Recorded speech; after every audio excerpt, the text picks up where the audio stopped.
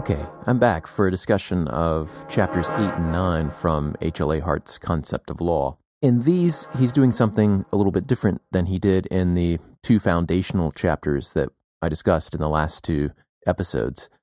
In this one, he's not attacking other positivists or distinguishing his theory of positivism from others. Instead, he's arguing for positivism and telling us why positivism gives a better account of law than do natural law theories or other theories that suggest that law and morality cannot be separated, that they are one and the same enterprise, or at least that you can't do law without taking account of morality. See, these theories say more than, something like, law and morality are like chocolate and peanut butter. They go better together. They suggest that these two enterprises cannot be separated. Okay, let's see what Hart says. The basic outline of his argument is this.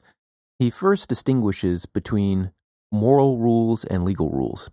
And then in chapter 9, he argues that the connection between moral rules and a legal system is contingent, meaning that there are often good reasons to put into our legal system as legal rules which have their origin in morality, rules which are also moral rules.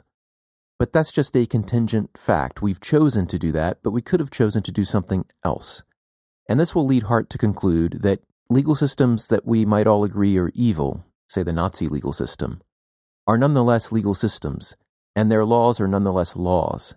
And so, rather than be able to say that those laws are invalid because they aren't really laws, we have to grapple with what Hart thinks is the more difficult moral question and the more important one. Should we follow the law? Okay, let's see how we get there.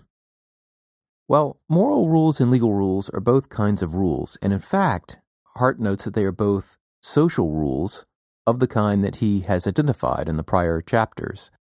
Moral rules are those primary rules of obligation that he talked about that are distinguished from, say, rules of etiquette and less serious rules by the fact that there's a lot of social pressure to conform and that they require some sacrifice.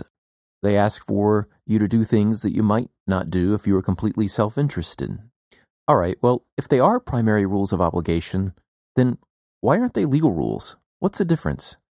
Well, here we go back to Hart's theory. Remember Hart's theory about positivism?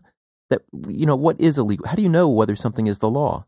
It's that there's a secondary rule, ultimately a chain of rules ending in the ultimate rule of recognition that identifies that rule as a legal rule of the system. So a legal rule is one that is identified ultimately by the ultimate rule of recognition as a law within the system. Moral rules are not so identified. Okay? So they both impose obligations, moral rules and legal rules. The difference, though, is that a legal rule is identified as such by the rule of recognition.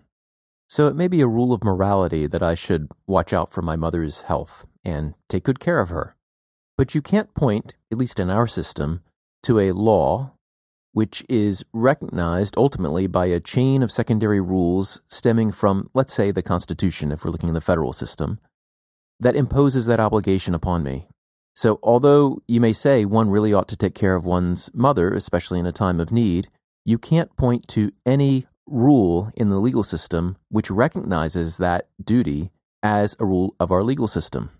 All right, now that distinction between rules which are obligatory because they are recognized by a rule of recognition and rules that are not so recognized but are considered by the community to be moral rules, that distinction turns out to be something more than just an arbitrary line that we drew.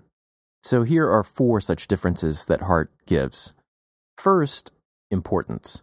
So a moral rule gains force because it's important.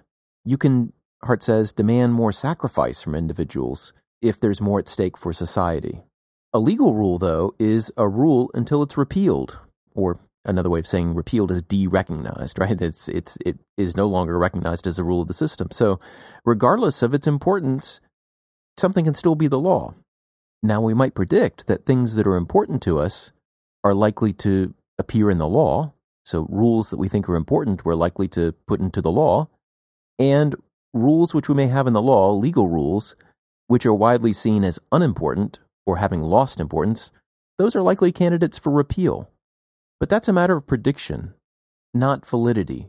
If someone asks you whether it's the law to drive 55 miles per hour in a zone which is posted as being a 55 mile per hour zone, you don't say, well, let me think about whether I think that's still important or whether people generally think that that speed limit is still important.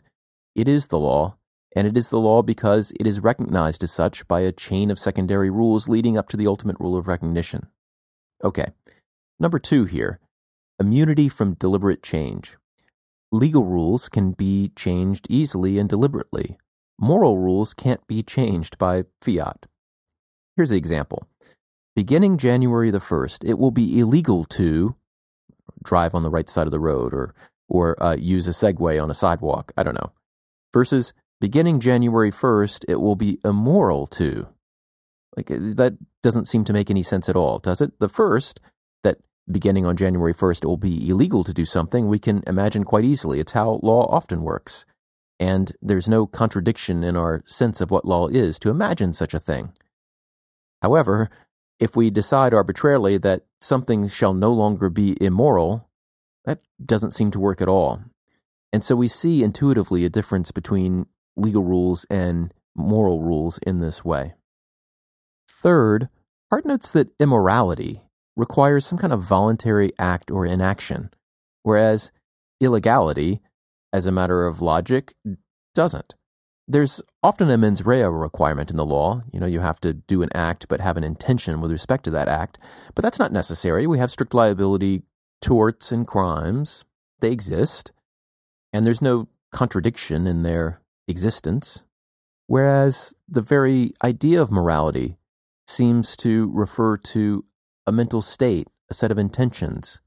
Your actions can be deemed immoral pretty much only if you voluntarily did them. It is a judgment of your intentions and your decisions. He notes that we oftentimes require some kind of mens rea, and that's an example of our moral sense becoming a reason for making laws of a particular kind. And he doesn't rule that out. Our law is shot through with morality. Our legal rules oftentimes reflect our moral intuitions, but they need not. That's his main point. They need not. More on that in a bit. Okay, finally look at how compliance with these two different kinds of rules, moral rules and legal rules, is encouraged or how deviation from them is discouraged. With respect to moral rules, Hart says, there is consistent and intense social pressure. It's not enough that something is against a moral rule and that there's a sanction. So with respect to social pressure, he says, emphatic reminders of what the rules demand, appeals to conscience, and reliance on the operation of guilt and remorse are the characteristic and most prominent forms of pressure used for the support of social morality. Contrast that with legal rules, where you can be found liable for something, and yet you might not even be judged morally blameworthy or guilty. Just, you gotta pay. All right, so to summarize, legal rules and moral rules are different in that a moral rule need not be recognized by the rule of recognition. It need only be a social rule, a primary rule of obligation that is accepted from the internal point of view and thus provides grounds for criticism when people violate it. Okay, but it need not be a legal rule.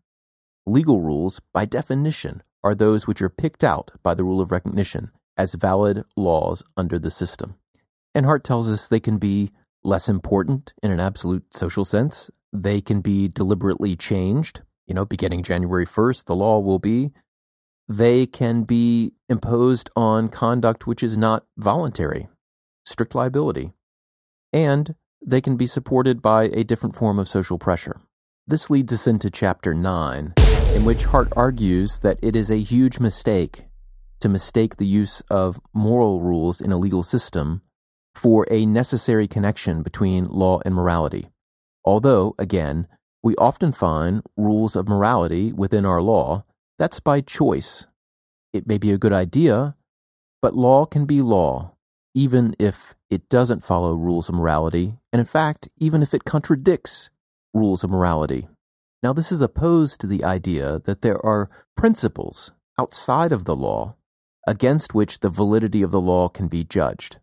And these principles can be discovered through the exercise of human reason. And perhaps even they are religiously motivated, whatever. Maybe they're written in the fabric of the universe. Wherever they come from, The point is that we don't make them, but our law must conform to them. And for Hart, that's just nonsense. And here he relates criticisms others have made of this kind of idea of natural law as a kind of mistake. It's the word law is used in two different senses, and that these are being confused by natural lawyers.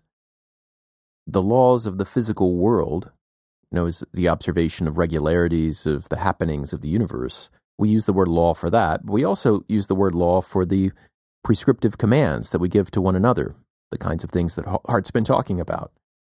Laws of the universe can't be broken and still be called laws.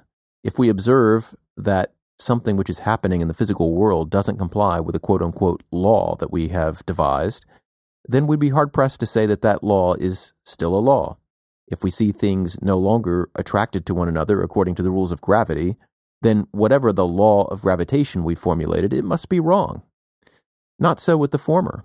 We can declare, again by fiat, that a law is no longer a law. We can also observe that people break the law all the time, and yet we still say it is the law. The problem here, of course, is that the word law is being used in two different ways, and we shouldn't confuse them conceptually. Now, there's another way of looking at this, which doesn't quite make that mistake, but it assumes that things in the universe have purposes, including us, that there are better states of things than others. So this is called a teleological theory. It's a theory that things in nature have a purpose, a point that we can discover. And the example Hart gives is that of the acorn, which, under one account, is somehow meant to become a tree rather than just a collection of crushed up matter. And the key here is that if you take a teleological approach, you make a normative judgment about the evolution of such things, meaning that you make a value judgment. Somehow a tree is a better endpoint for an acorn than a crushed up bunch of matter. Now, is this accurate? Is this a good way of looking at the world? Well, when it comes to nature, is it so clear that an acorn that becomes a tree is somehow better than an acorn which is crushed up and maybe eaten by squirrels or other critters? Well, if we apply this approach to humans, then this theory would say that there is some kind of optimal development, that we desire this development because it's good. This is a natural law viewpoint. We don't just regularly consume food, for example, but we ought to consume food. So the idea is here we go from the descriptive, describing how people do in fact thrive, to an internal prescriptive judgment based on unstated assumptions about how we value different kind of end states. Now, is there some truth to this? Hart recognizes that there might be some truth to this. People very often do value, say, survival, right, over not surviving.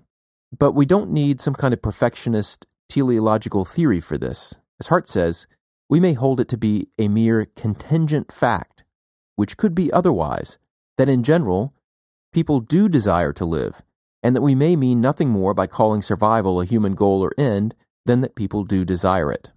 Okay, if we assume that generally people want to survive, then we can use that assumption to predict the content that law is likely to have. Hart says that social arrangements to aid survival must, as a contingent matter as well, have certain features. There must be some minimum legal content, which Hart says, okay, you can call that natural law if you want, but of course it could be otherwise. And what's more, this kind of minimum legal content is a result of certain reasons, certain observations about human nature. And he gives a few of these. Let me just go over them really quickly. Vulnerability. The fact that humans are vulnerable leads naturally to constraints on violence. That humans have a kind of approximate equality, meaning that we have to cooperate to ensure protection. Think about this. It's that, even kind of the burliest, biggest person is not maybe that much stronger than some weaker people. At least a few weaker people could overcome a big burly person, okay? So maybe unlike other kinds of critters, we don't show such dramatic variation in strength that one person could be basically invulnerable among a larger group. So this approximate equality has to be taken into account. And in fact, where this fails to hold, like in international law, we may see different basic legal structures. Okay, third, we have a limited altruism. a limited willingness to give of ourselves, which makes mutually enforceable forbearance necessary. We have limited resources that we need for survival, which leads naturally to some kind of property, some kind of legal regime for managing scarcity. We have limited understanding and willpower, meaning that we need some kind of coercion to keep us to our bargains. Now, note that all of these are contingent on human nature, facts about humans that could as well be otherwise. But given these facts, these basic legal features are natural necessities, but they aren't deduced from the concept of law. Okay, so the point is that when we make these observations about human nature and say that certain law has to be enacted to deal with these features, we are making a claim about the content of law based on those observations, those contingent facts that could be otherwise. We're not deriving that minimum legal content from the concept of law itself. And positivism, for Hart, can take account of practical necessity and contingent necessity. The law is what it is because we've decided to make it that way, not because there is something natural in the world or inevitable that forces it that way. For example, equality may be a moral value, but societies are really different and have differed in the classes of people deemed worthy of equal treatment. I want to ask you about something in our discussion, and I won't spend time with it now, but Hart makes a claim in here that in modern societies that have well-developed systems of secondary rules, oppression might actually be easier. What's he claiming there? What's the idea? Think about that. Okay, so natural law attempts to measure legal systems against some kind of moral standards which stand apart from the law of the regime itself. So here are some ways it might do so.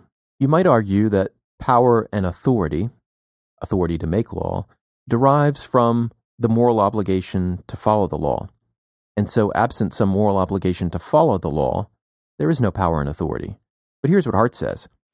Not only may vast numbers be coerced by laws which they don't regard as morally binding, but it's not even true that those who do accept the system voluntarily must conceive of themselves as morally bound to do so, though the system will be most stable when they do so. In fact, their allegiance to the system may be based on many different considerations. And so, in fact, people follow law maybe quite often, not because they have a sense of moral obligation. They may be Holmesian bad men. And power and authority don't depend on everyone taking the internal point of view.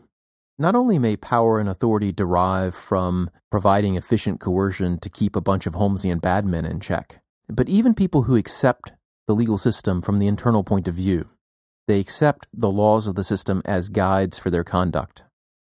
Those people may not take the law as a guide because they see it as morally obligatory.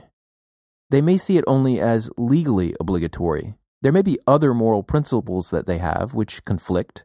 I may follow a law that I think is contrary to my morality because it is the law. In this way, Hart is really saying something about kind of different zones of obligation, that you have a zone of obligation within the legal system which may be different than your obligations within some other moral system. Do you agree with that? Do you think that's so? Would you comply with a law that you thought was immoral? At what point do you become a revolutionary? And at what point do you stay within the system? How do we think about these things? Secondly, Hart admits that morality influences the law and that to ignore moral principles in the making of law would be unstable in the sense that you would have a hard time maintaining order and authority if all of your laws were immoral. So law can indeed embed moral principles. We see them throughout our law. And law can even require that judges or others make moral judgments. The point, though, is that the legality of those judgments and the legality of law itself is judged by compliance with secondary rules and ultimately the rule of recognition, not by external moral principles. I think I'll end with Hart's main and most forceful, really moral point here. And he says that the positivist's main contention is that we should distinguish the criticism that something isn't law from the criticism that something, while law, is too evil to be obeyed. He says these are really different questions, whether something is law and whether it is law so evil that we should disobey it. And here he cites these Nazi cases, the Nazi grudge case. These are cases where informers selfishly procured arrest and imprisonment of others under some unjust Nazi laws. And the question is, can you prosecute these informers? The natural law answer, or a natural law answer, might be that the Nazi laws protecting the informers or even requiring them to inform are not law at all because of the immorality of the system and the immorality of those particular laws. And so the imprisonments of the people on whom they informed are unlawful, and in fact, the informants are liable for procuring that imprisonment. Now, this is a struggle between two rival conceptions of law. Obviously, Hart's whole theory is against the idea that something is not law only because it doesn't comply with certain moral principles. But further, he questions the practical advantage of denying legal status on moral grounds. He thinks it would be better, wiser, and clearer if we just get right to the real question, the morality of disobedience, the morality of disobeying the law. It only confuses things, he thinks, to argue about the metaphysical status of a law as law. Is this really law? Is it not? That's not the question for Hart. It's whether that law is so evil that I should violate it, that I should be disobedient. Here's what he says, and this is the key point on page 210. What surely is most needed in order to make men clear-sighted in confronting the official abuse of power is that they should preserve the sense that the certification of something as legally valid is not conclusive of the question of obedience, and that however great the aura of majesty or authority which the official system may have, its demands must in the end be submitted to a moral scrutiny. This sense that there is something outside the official system, by reference to which, in the last resort, the individual must solve his problems of obedience, is surely more likely to be kept alive among those who are accustomed to think that the rules of law may be iniquitous, than among those who think that nothing iniquitous can anywhere have the status of law. All right, can you put that in your own words? I want to hear about it. Okay. Till then.